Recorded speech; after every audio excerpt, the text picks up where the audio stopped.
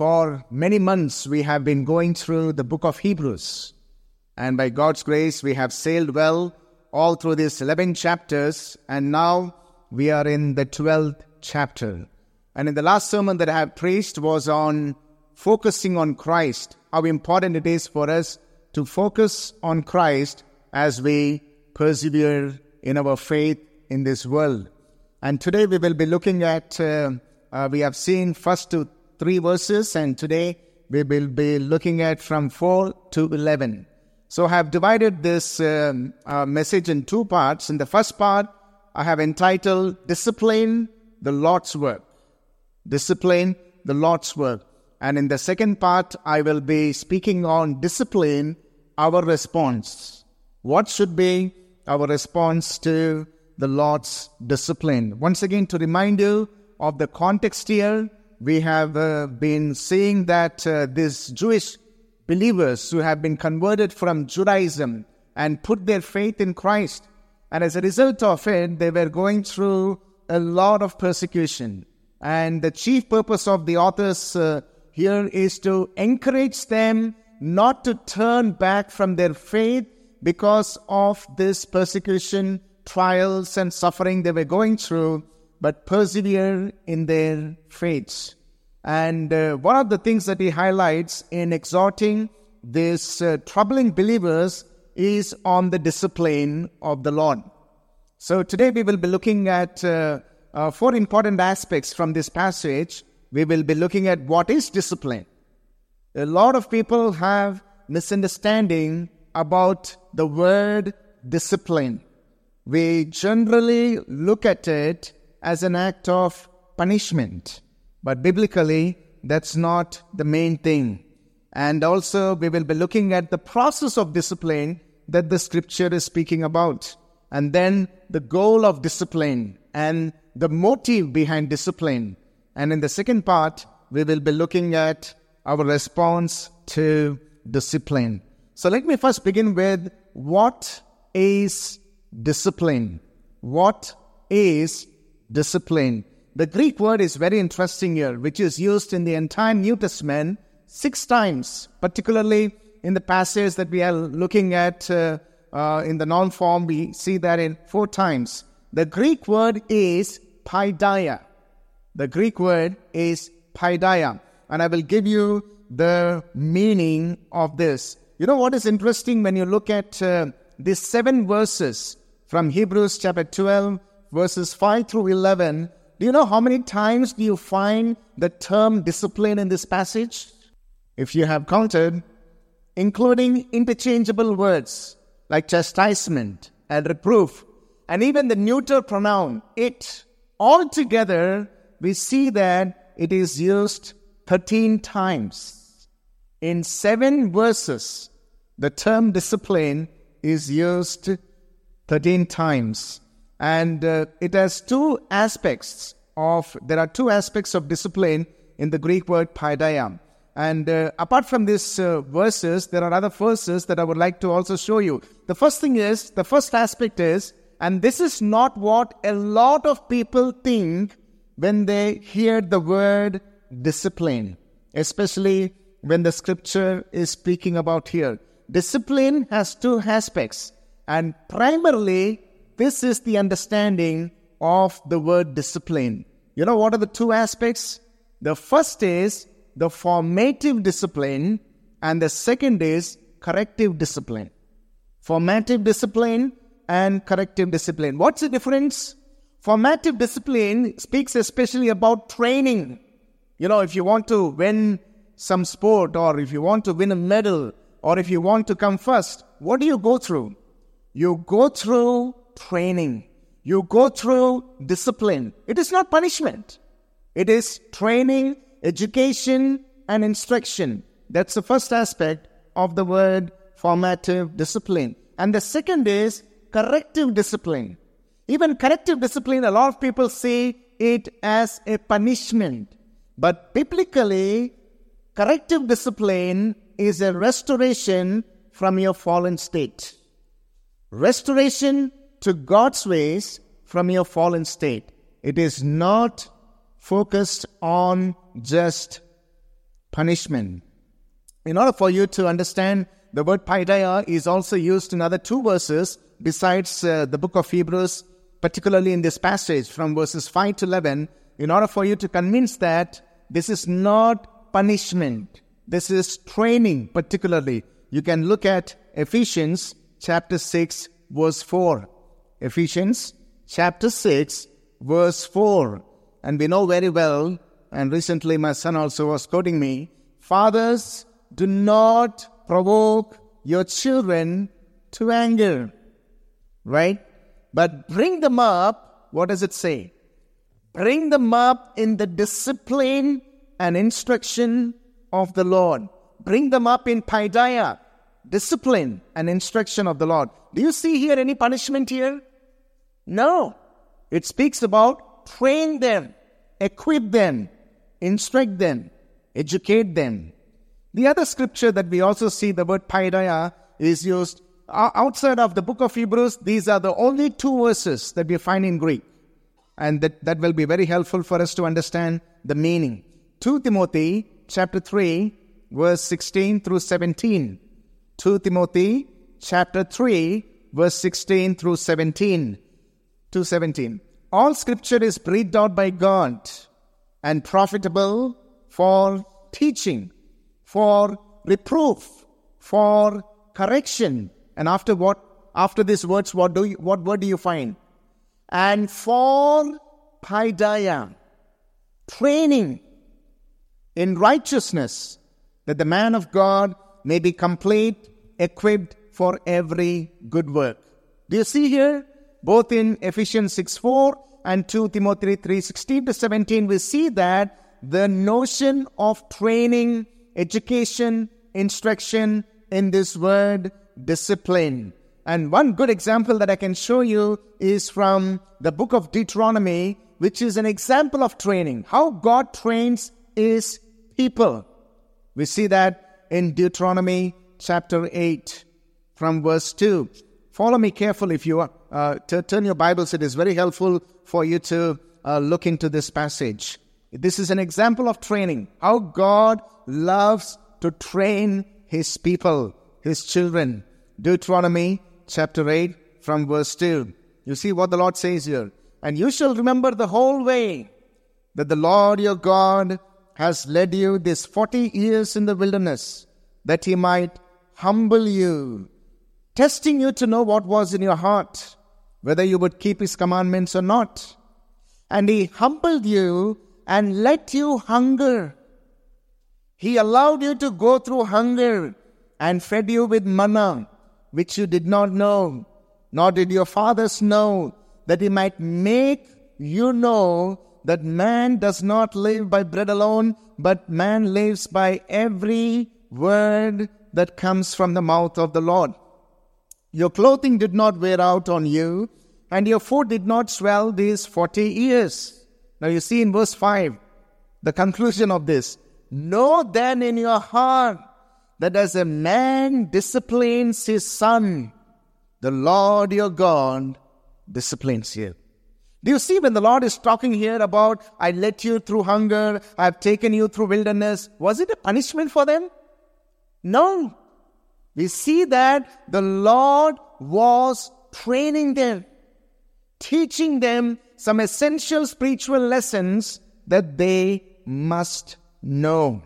Greek scholar Bill Mounce, if you know him well, you understand this name, very, very renowned person in the Greek scholars field. He says that, Bill Mounce, sometimes paideia is painful because we have done something wrong and our Heavenly Father would not dream of allowing us to live in our sin.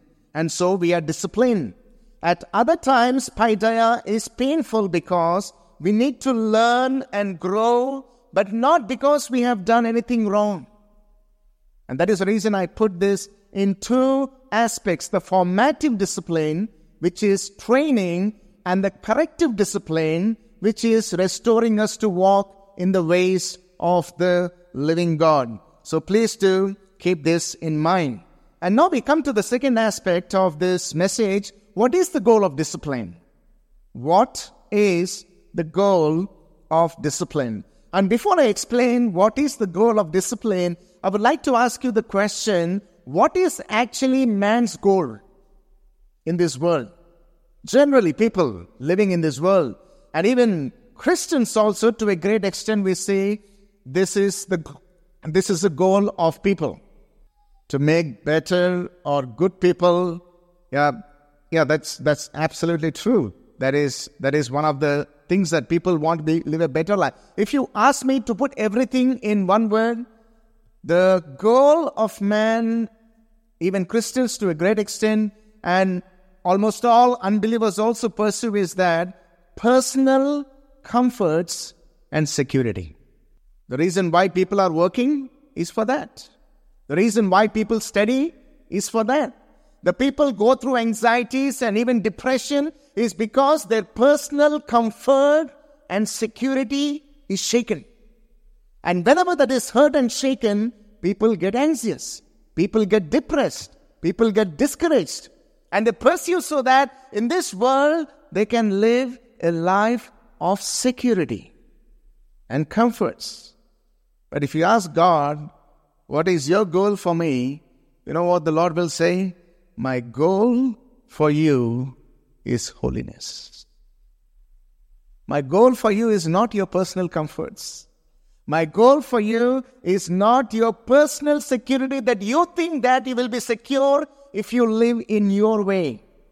Definitely there is security, but that security is in holiness. And that is why there is a constant conflict between what God does in our lives and what we think He is doing within us. Constant conflict. Why? Because we aim for personal comforts and security, but God surprises us, always shaking these two things, because His goal is beyond this, and that is holiness. You see here in Hebrews chapter 12, verse 11, twice it is mentioned. I would like to first show from Hebrews chapter 12, verse 11. It says here that, for the moment, all discipline seems painful rather than pleasant. Now you see here, but later it is the peaceful fruit of righteousness to those who have been trained by it.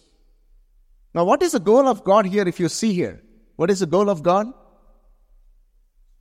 Peaceful fruit of righteousness. In other words, God wants you to grow in righteousness.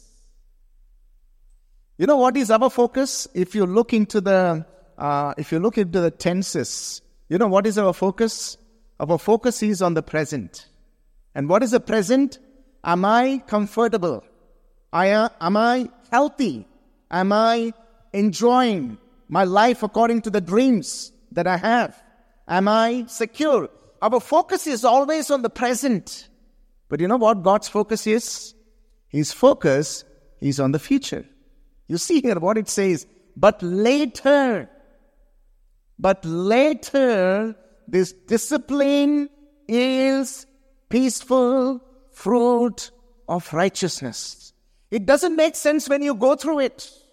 It is hard when you go through it. But later, it makes sense. Peaceful fruit of righteousness. I love the words, the words here, the peaceful fruit of righteousness. What we understand from this is that peace cannot exist without righteousness. Generally, man's focus, if you put a seminar and there are two rooms divided, the first room, the topic will be on how to live a life of peace, how to get peace in your life. And the other room, the topic will be how to live a righteous life. Where do you think most people would go to? They'll go to the room where? Peace. Because even peace is very appealing to unbelievers, right? How to have peace in your life. Peace is something that we crave for. But God's word reveals to us that peace and righteousness are inseparable. There is no peace without righteousness. And God wants us to live a righteous life because there is peace in righteousness. There is no peace in sin. There is no peace in choosing our own ways. There is no peace in selfishness. That's why it says here that peaceful fruit of righteousness. Think about the runners. Recently I was watching a race also. When runners run on the ground and when they run the race, when they hit the finishing line, what would happen? Do you see that? When you see that when they hit the finishing line, especially when you are first and you hit the finishing line, you will see that great sense of relief. Isn't it? Once you hit the finishing line, you see that relief. That peaceful fruit of righteousness when you hit the finishing line. But do you have that peace when you are running? No, it's very hard. It's discipline. It's training. But when you hit it, you get it. We also see in Hebrews chapter 12, verses 9 and 10. Please look at Hebrews chapter 12, verses 9 and 10, which speaks about the goal of discipline. Besides this, we have had earthly fathers who disciplined us and we respected them. This is one good way for you to understand training. Because no children will respect their parents for punishing them. It says here that, besides this, we have had earthly fathers who disciplined us and we respected them. Shall we not much more be subject to the Father of spirits and live? For they disciplined us for a short time as it seemed best to them. In their limited knowledge, in their limited time, they have disciplined us. Now you see what it says here.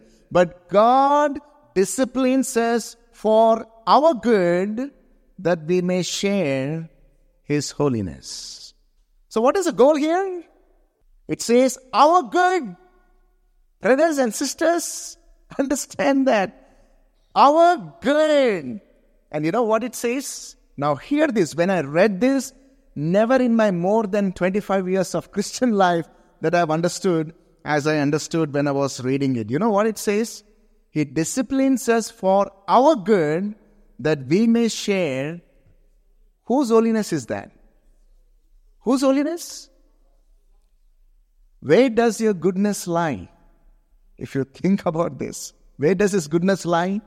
Your goodness and my goodness lies in His holiness. Brothers and sisters, if there is no His holiness and if you are not going His holiness, it is not good for us.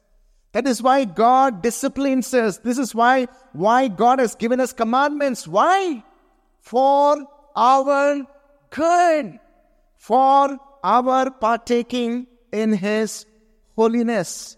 So it is good for us to be disciplined, whether you like it or not, because it is good for us as we share in His holiness. I love the way when I was thinking about this years ago, I remember reading Psalm 119 in this context. And I just put these verses so that this man really understood how good the Lord is in disciplining him. Let me read Psalm 119 verse 67. Psalm 119 verse 67. You see what it says here. And this is true for many of us, including the beautiful testimony of Danny that he was sharing. And I believe that many of us have this kind of experiences. And I can tell you, in my more than 25 years of Christian life, hundreds of experiences like this. You know what it says here? Psalm 119 verse 67. Before I was afflicted, I went astray. Before I was afflicted, I went astray. But now, when? After I was afflicted, I keep your word. Some of us will never learn obedience without discipline. And many of us maybe. And I tell that many times I can say and go along with psalmist and say, before I was afflicted, I went astray. But when God afflicted me, I have learned obedience. He also says in Psalm 119 verse 71. Psalm 119 verse 71. It is good for me that I was afflicted. Would you be able to say this? Would you be able to say that? It is good that I am going through pain. It is good that I am having this affliction and suffering in my life. It's very hard if you don't understand the goal. He knows what it is. You know what he says now? In Psalm 119:71, he says, "It is good for me that I was afflicted, that I might learn your statutes." That I might learn your word, that I might learn obedience, that I might share in your holiness. Brothers and sisters, what do you think? Is it good for us to suffer? Is suffering a curse? A lot of people think that suffering is a curse. Suffering is a punishment. No. Suffering is good for our training in holiness. What do you learn about God? When you read this passage, we learn that God is holy and His goal for us is to shape us in His holiness. His goal is not to make you feel happy all the time. His goal is not that you would enjoy every earthly blessing. That is what we see the prosperity preachers saying, that God has a beautiful plan for you, wonderful plan for you. Your good life is now. Your better life is now. It's all about how you can live a life of security and the blessings that you enjoy in this world. But the Bible says a different message. It says that our God is a God of holiness, and He sent His Son because He is holy. He died for our sins because He is holy, and He wanted to punish sin in His Son. And He saved us from sin because He is a God who is holy. He brings us into His kingdom only through Jesus because His kingdom is a kingdom of holiness. And He shapes us every day. God has a wonderful, beautiful, glorious plan for you. And you know what is that? He wants us to become holy. He wants us to become holy. That's His goal. Why He wants us to become holy? Why? For our good. Remember, brothers, sisters, it says that He does this for our good, that we may share in His holiness. If there is no holiness, there is only danger and the schemes of the enemy and the traps of the world and the self, which will ruin us. And we all have seen what it costs when we go against God. It is good for us to walk and live a life of holiness. Now, this brings us to the third aspect, the process of discipline. The process. The first is, what is discipline? It has two aspects, right? The formative and the corrective. The second is the goal of discipline. And the third is the process of discipline. And if you ask me, Stephen, what do you think? I say with all my heart, I hate the process. Really, I hate it. I remember a famous quotation of Tom Landry, who was a former head coach of the Dallas Cowboys, the football team. Famous. They became almost invincible during their time. And his famous quotation, you know what was his Tom Landry's famous quotation? It says that the job of a coach is to make players do what they don't want to do. The job of the coach is to make players do what they don't want to do in order to achieve what they have always wanted to be. If you want to get the results, then you should be doing what you don't like. I remember about an interview of an Indian athlete saying that the coach took away phone for months. No phones for you. For months he took away for her. And she had to go through that rigorous training, no phones. And she got the medal. You don't like to do. And if you ask, God, what is your goal? What would God say? My goal is to take you through the situations that you hate. My goal is to let experiences in your life that you don't like. My goal is to take you through experiences and situations and feelings that you think about, is there God? Why this is happening to me? And God is willing to take that risk of blame on Himself. You know why He wants to do? So that you and I may share in His holiness. Because He is good. Because He is loving. Man's goal is personal comforts and personal security, but God's goal is holiness. And the process is what? The process of God training us in holiness is through pain and afflictions. Brothers and sisters, there is no surprise. There is no wonder. God has revealed to us very clearly in His Word. You see in Hebrews chapter 12 verse 11 what it says here. Hebrews chapter 11 verse 12. 12 verse 11. Hebrews chapter 12 verse 11. You know what it says? For the moment, all discipline. If discipline is pleasant, it is no discipline. It says, all discipline seems painful rather than pleasant.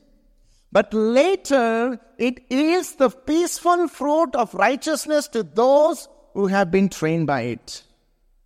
You know, we guys, some of our guys, we go to cult gym and all. Everywhere you will see this quotation, no pain, no gain. You don't like what you want to do now, but later, if you want to build muscles, I remember, a person years ago when I was reading about a guy how he built his muscles, his muscular body, especially his hands. And he was asked, how did you build his muscles? You know what he said? He said that when my hand says no, I say yes.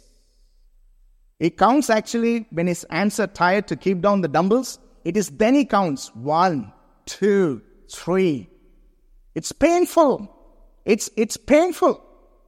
But if you want to do it, you will build your spiritual muscles as well. People, let me tell you one thing. And here is something that I want to tell you. The goal is very important. Please listen to this carefully. You will only endure God's discipline when your goal is holiness and not personal security and comforts. All the people who grumble and they are shaken in their faith and even turn their back away from God because of this pain and insurmountable pressures that they go through is because their goal is not holiness. And even if it is somewhere peripheral, not the central. You will only bear it. You will only kiss the rod of affliction when our goal is holiness and not personal comforts and security. I want to tell you, brothers and sisters, the process is painful. And you know one thing? God does not give us any emotional anesthesia when you go through this discipline. It's not that, okay, let me give you some relief and you don't have to go through pain. No, there is. And it is good for us to grow in holiness. And you know one thing? My great comfort and encouragement is God did not even spare His own Son. Hebrews 5, 8-9 says, Hebrews 5, 8-9. You know what it says? Jesus, who as the Supreme Son, learned obedience through what He suffered. Do you get it? Even the Son of God, the God-man, the Lord Jesus Christ, the Bible says that He learned obedience through what He suffered. Now, this is not punishment. When people go through it, learn through what He suffered, they think that He's the Son of God. Why should He go through that? It's not punishment. It is training. The Lord, the Father, He even took His own Son through severe suffering to train Him for obedience. And being made perfect through suffering, He became the source of eternal salvation to all who obey Him. Now, brothers, I'm taking you through a very, very important roller coaster understanding of the scripture. Please do focus or else you will be lost. This is a very hard thing that we struggle to understand. And I don't understand how this works, but this is so beautiful when I look at it. Hebrews 12 verse 3 says that, now since Christ is the source of our salvation and an example of how He endured suffering, it says in verse 3, consider Him who endured from sinners such hostility against Himself, so that you may not grow weary or faint-hearted. So what the author of Hebrews is saying to believers is that if you are going through suffering and discouraged, look at Christ. He Himself has endured suffering from His opponents to the point of shedding His blood, to the point of laying His life. He endured suffering. And now He says in verse 4, in your struggle against sin, you have not yet resisted to the point of shedding your blood. You're not dying because of that. What He's saying is that you're not becoming martyrs. in your struggle against sin. And what is the sin? Whatever takes people away from faith is sin. Whatever takes people away from faith is sin. In your wrestling, brothers and sisters, let me tell you, one of the most important things that we need to safeguard in our Christian life, more than beauty, more than body, more than heart and lungs and kidney or anything, you know what is that? The number one thing that you and I should guard in the Christian living is faith. And that is constantly under attack from the enemy. Whatever it takes to take you from faith, you are not yet becoming martyrs. So what is it telling? Christ has struggled and shed his blood. You are not going to shed blood, so endure. In other words, he's telling that your suffering is not as severe as the Lord's himself. As the Lord's himself. And now you see what he says. Now this is very strange when you look at it. In verse 5 he says, and you have forgotten the exhortation that addresses you as sons. Now he turns actually their attention to the Lord's work. My son, actually if you see in the context, the struggle is coming from people. The persecution is coming from people. The temptation is coming from people. The pain is coming from people. But the author is pointing out that behind this frowning work or the threatening thing that you are seeing from people, it is actually the Lord's work. He is there behind it. He says, my son, do not regard lightly the discipline of the Lord, nor be weary when reproved by him, for the Lord disciplines the one he loves and chastises every son whom he receives. When you read the book of Acts chapter 2, especially when Peter was talking, we don't have to look into it. And he says that on one side he says that the people crucified him, put him to the cross. On the other side, Peter says that it is the Lord who foreordained that to happen. So people were responsible for what they were doing, but the Lord is working behind it to accomplish his will. Now here is the point that he's saying. Now follow carefully. In verse 3 he says, Christ endured suffering from sinners, the hostility. And second he says, in verse 4, believers are facing hostility from sinners, and they too are going through suffering. Christ went through suffering. Believers are going through suffering. And now the point that the author is making here is that this hardship is the Lord's discipline in your life. Whatever you're going through from people, they are unbelievers maybe. It is the Lord's work. The Lord is training you. I love what John Piper says here. He says that what hostile sinners mean for harm, God means for good. What they will as hurtful, God wills as helpful. What they plan as destruction, God plans as salvation. What they design as a deterrent to faith, God designs as discipline for faith. The same situation where the devil is involved, people are involved, even you are involved, God is there working out for our good. Disciplines us for our holiness. It's hard for us to understand. For this reason, James says in chapter 1 verse 2, he says that, count it all, my brothers, when you meet trials of various kinds. Count it all joy. How can you be joyful when you are going through pain? It is like, a doctor taking Sean and giving him injection and telling, hey Sean, be joyful. And Sean will look at him and say, give me that injection. I will inject you back and I'll tell you, and I would like to see whether you will be joyful. It sounds like that. Count it all joy, my brothers, when you meet trials of various kinds. How can you be joyful? The focus is not on trials. If it is on trials, you cannot be joyful. He says here, for you know that the testing of your faith produces steadfastness. You will learn to be patient. You will learn to be strong and endure, and let steadfastness have its full effect, that you may be perfect and complete, lacking in nothing. In other words, he's telling so that you would be fully mature, fully mature. How many of you are praying that, Lord, help me to grow? Not when I'm not talking, but grow means because you're 5 feet or 5.5 feet, you want to be 6 feet. I mean, grow in the Lord. How many of you? All of us are praying, right? All sincere believers pray, Lord, you bless me to grow. How many of you are praying, Lord, help me to grow mature? There is a sermon that I titled long back is that when we pray, we pray to God for some particular thing. I haven't yet fully titled it, but the concept is that we pray to God to give us something, but say no when He answers. And God, we pray that, Lord, I want to grow spiritually. Lord, I want to be mature.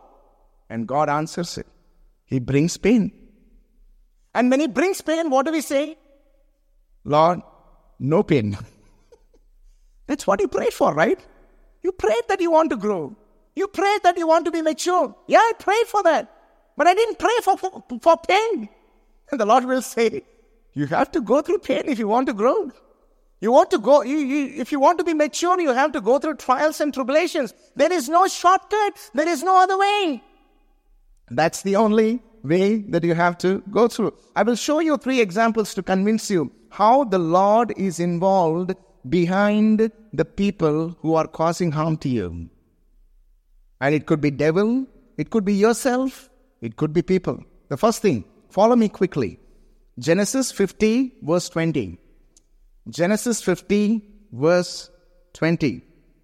Right? We know this, how the brothers of Joseph has put him in trouble. They sold him as slaves, and from there he go to Potiphar's house, and there he was accused as a rapist, and finally he ends into prison, and then he becomes the prime minister of Egypt.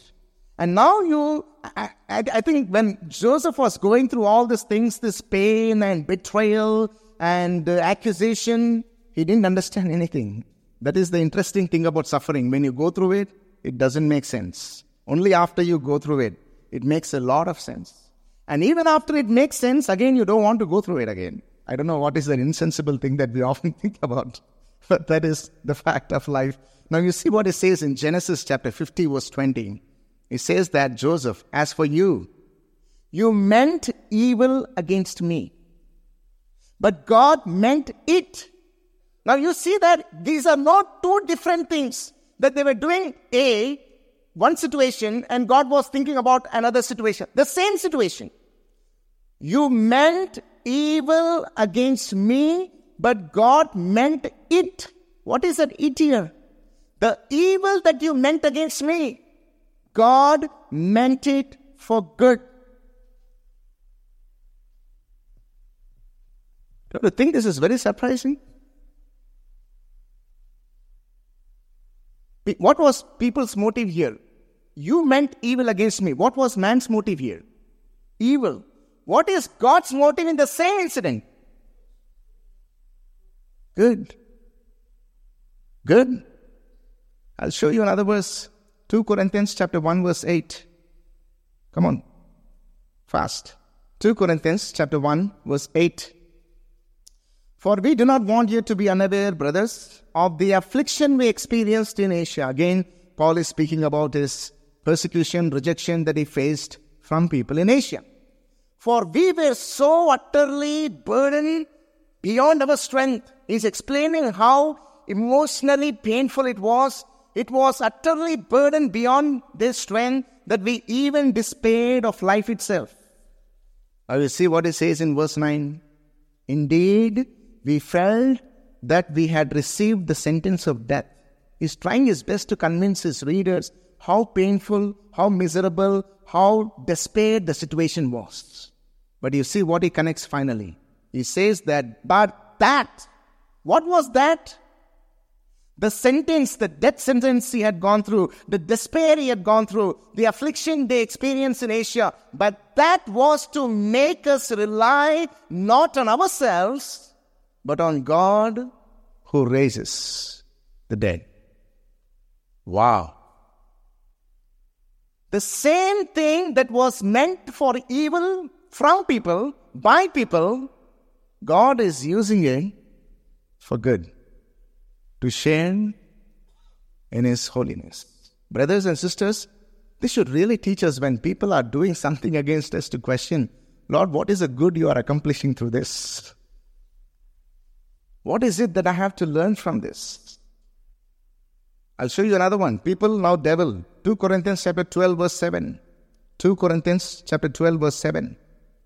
You see what it says? 2 Corinthians chapter 12 verse 7. So to keep me from becoming conceited, that is proud, Paul says that, to keep me from becoming conceited, because of the surpassing greatness of the revelations, a thorn was given me in the flesh. And what is a thorn? A messenger of Satan to harass me, to keep me from becoming conceited. You know what is interesting? He is using the conceited Satan to keep Paul from falling into conceit, which is proud. He is using the proud devil to harass Paul so that Paul would not be proud but stay humble. 3 times I pleaded with the Lord about this, that it should leave me. But he said to me, my grace is sufficient for you, for my power is made perfect in weakness. What was Satan's motive here? What was Satan's motive? Torment. You know the word torment, right? Paul uses the word torment here. Harass me, tormentation. That is the motive of Satan. What is God's motive here? In the same incident, what is God's motive? Humility. To keep me from becoming conceited, from self-sufficiency, from proud. Brothers and sisters, I don't know what you're going through in your life.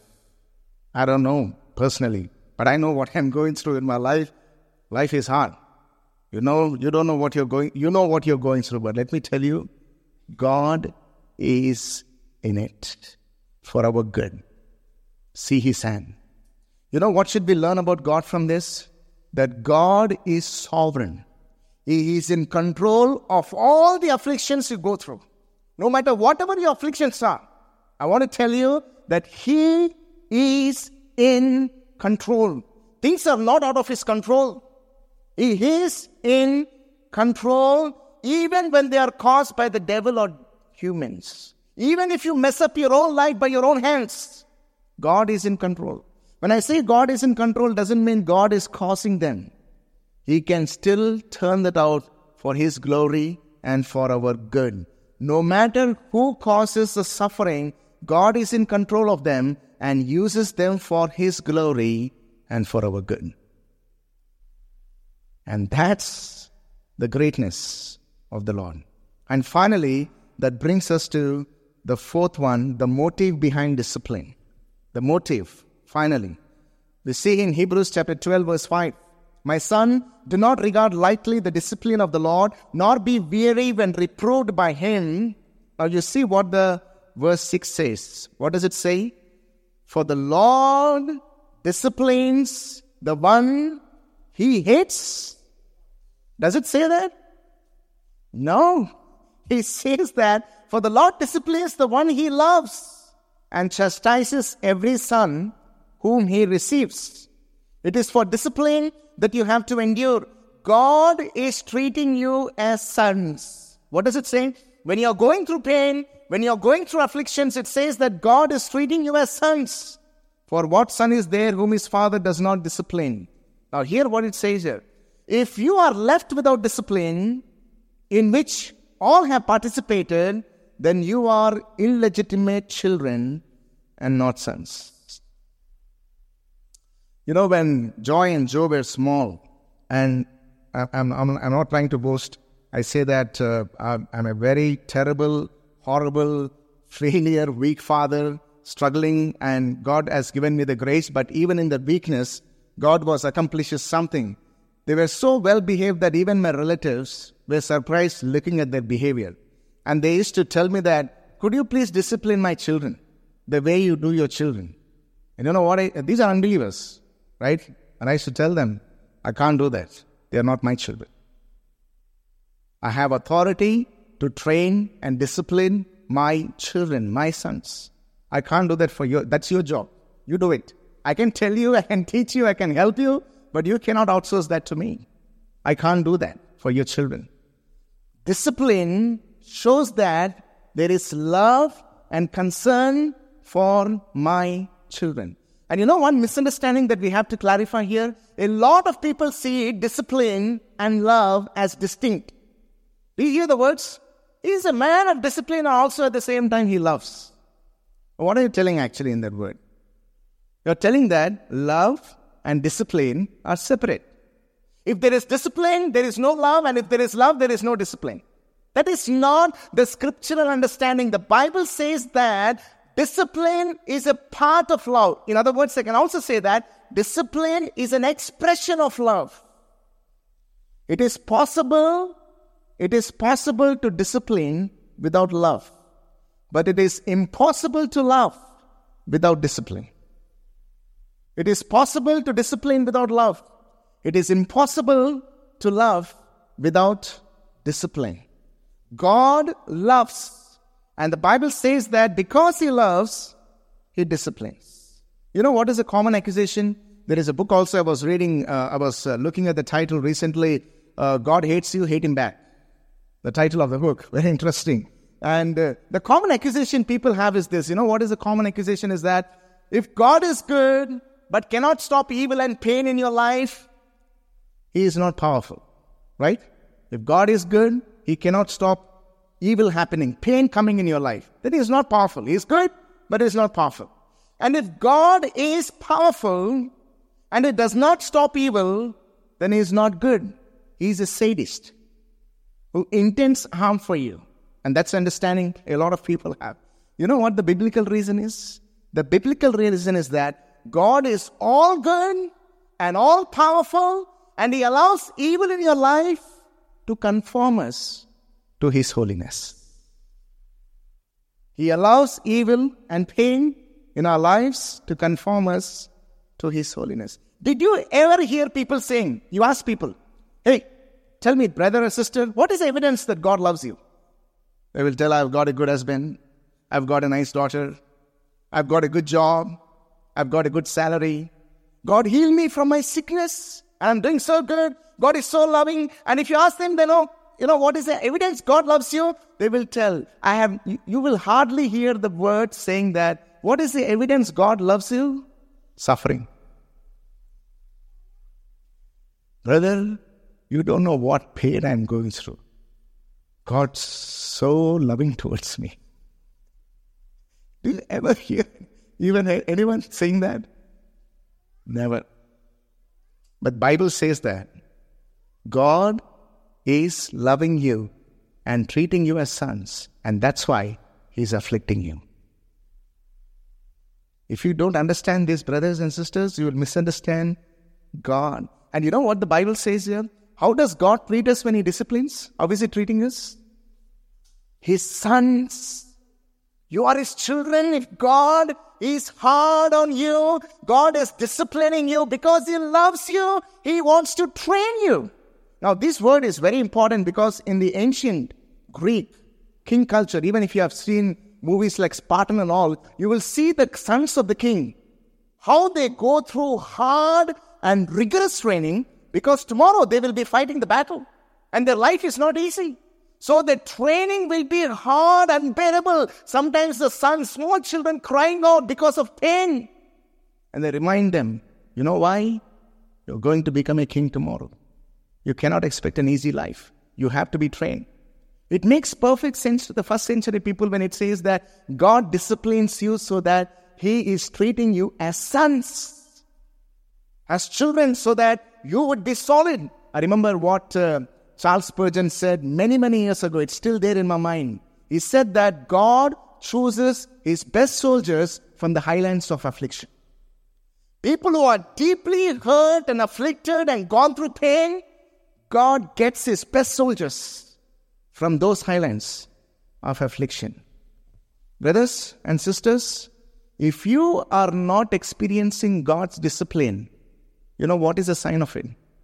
You are illegitimate. You know what in Greek it actually is? Bastard. Bastards. You are bastards is telling. You know what is a bastard? In Greek, bastard, or even in English, is someone who is born not out of wedlock, legal marital relationship. They are not born out of it. We heard a lot of time, bastard, bastard, but never understood that. You only see it as if it's a very abusive word. But it is a person who is born not out of wedlock, but from a concubine or a female slave. Bible says that if you don't go through this hard discipline God is giving you, then you are bastards. You are not God's children. I love to be God's child. I don't want to be a bastard. An illegitimate child. No way. I want God to treat me as His son. And God says, son, if you want me to treat you as my son, you know what it costs? I have to train you, not punish you. It's not about punishment. It's not about afflicting. It's not about that. I want to train you. I want to make you mature. I want to see that you grow in holiness, mature, strong in your life. And for that, I have to take you through hard times. Are you willing to go through it? Are you willing to face it? It says here that Raymond Brown, he says, Bible commentator, the person who has no experience of the Lord's discipline may well question whether he truly belongs to Him. If you have no discipline of the Lord, question whether you truly belong to Him. Our adoption into the family of God will bring not only privilege and security, but adversity also. Hear this again. Our adoption into the family of God will not only bring privilege and security, but adversity also. How many of us see, honestly, brothers and sisters, examine your heart. How many of us honestly see God's love in the pain that we go through? Be it sickness, rejection, loss, whatever it is. Lord, thank you so much for loving me. I worship you for this. You would not see that. People generally saying that. And I want to tell you, remind you, brothers and sisters, discipline is not God's wrath in your life. Discipline is not God's hatred in your life. That wrath Christ bore for our sins 2,000 years back. He bore God's wrath. And He died for our sins on the cross so that all who believe in Christ need not go through the wrath of God and face eternal condemnation. And if there is anyone here who is not a child of God, who does not belong to God, who has not experienced the love of God, but is an object of God's wrath because of sin, I want to tell you that Christ died for your sin and He bore the wrath of God. If you repent and believe in Him, you don't have to face His wrath. And all those people who believe in Christ and have become the children of God, they never bear God's wrath, but only God's love, grace, and mercy. Even in the utmost pain and unbearable burdens of your life, that is not God's wrath and God's hatred. God is saying through that, you are my child, you are dear to my heart, and I love to afflict you because I know what I can make you out of this. Mature, patient, steadfast, holy. Because you are my child. Do you see my love in the pain that you are going through? Shall we all rise on our feet and think about what we have heard? The discipline, the motive, the goal, the process. And the next sermon will be on the response. If there are any misunderstandings about God, please remove that. God is love. God is kind. God is gracious. And as we stand and pray, I would love you to sing this song once again from your song sheet. I intentionally put this song. This is one of my favorite hymns. God moves in a mysterious way. And if you understand the depth of the words here, brothers and sisters, you would be amazed. He says here in the first stanza that in the storm, you are not seeing your footsteps. In the sea, storm speaks about suffering. You may not see Him, but He is working mysteriously to accomplish His will. And then He says here in the third stanza that the clouds you so much dread, you are so much afraid of pain and suffering. But God's mercy is bigger than that, and blessings are hidden behind it. And you know what I like is in the third stanza, but trust Him for His grace. Behind a frowning providence, frowning speaks about Behind the angry face of God that you see, it looks very angry. God is so angry. Beyond the founding providence, He hides His smiling face because He knows that later it reaps peaceful fruit of righteousness and share in His holiness. And I love also the words here. The bud may have a bitter taste. Did you ever taste a bud? Is it sweet? It's very bitter. But when it ripens, so sweet. Life is hard when you go through it, but as God works and bears fruit, you will be amazed. So what He finally what He finally says is that blind unbelief is sure to err. If you are unbelief, you're going to err. You are going to go wrong way. You want to understand His work, you scan His work. If you want to see His work, you will be working in vain. You can never understand the words of God. And it says here finally, God is His own interpreter and He will make it plain. Be patient. He's the rod of affliction. Thank you, Lord, for revealing Yourself, who You are. Truly, You are the God of mystery, whose wisdom is unfathomable, whose ways are inscrutable. Oh Lord, You are beyond what we imagine or think. We can never ever scan Your work and come to a conclusion and say, now I see. Oh Lord, help us to trust in You. Help us to rely on You. May we not judge You with our feeble sense. May we not focus on our personal comforts and desires and dreams and security. May we look at life. May we look at afflictions from Your divine perspective. Oh Lord, You please to give us Your grace. And thank You so much, oh Lord, this morning. Maybe we have never said that to You, oh Lord. Maybe this is a time for us all to say that in the deepest afflictions that we go through. Lord, thank You for treating us as sons and daughters. Thank You, Lord, for Your love towards us. Because Your goal in Your love is not to make us feel good. It is to make us good. And we praise You for Your objective plans and purposes for us. You are not like us, led by emotions and feeling and limited sense and knowledge. You are the God who knows all things and who can do all things and who can use all things for Your glory and for our good. Lord, we thank You so much for this wonderful passage through which You have spoken to our hearts.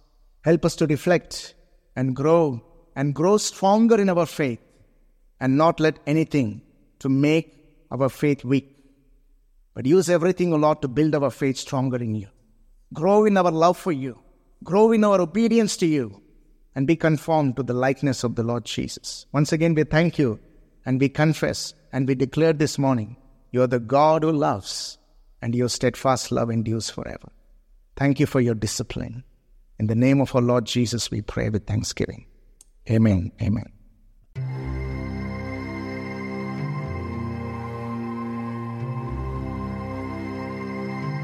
Thank you for listening to the message. We believe you have been greatly encouraged in your heart. Stephen David also writes articles that are relevant to today's generation. You may read them on his blog, www.messageforourage.blogspot.com. I repeat, www.messageforourage.blogspot.com. You may also email him at cstephendavid@gmail.com. I repeat, cstephendavid@gmail.com. Grace and peace be to you.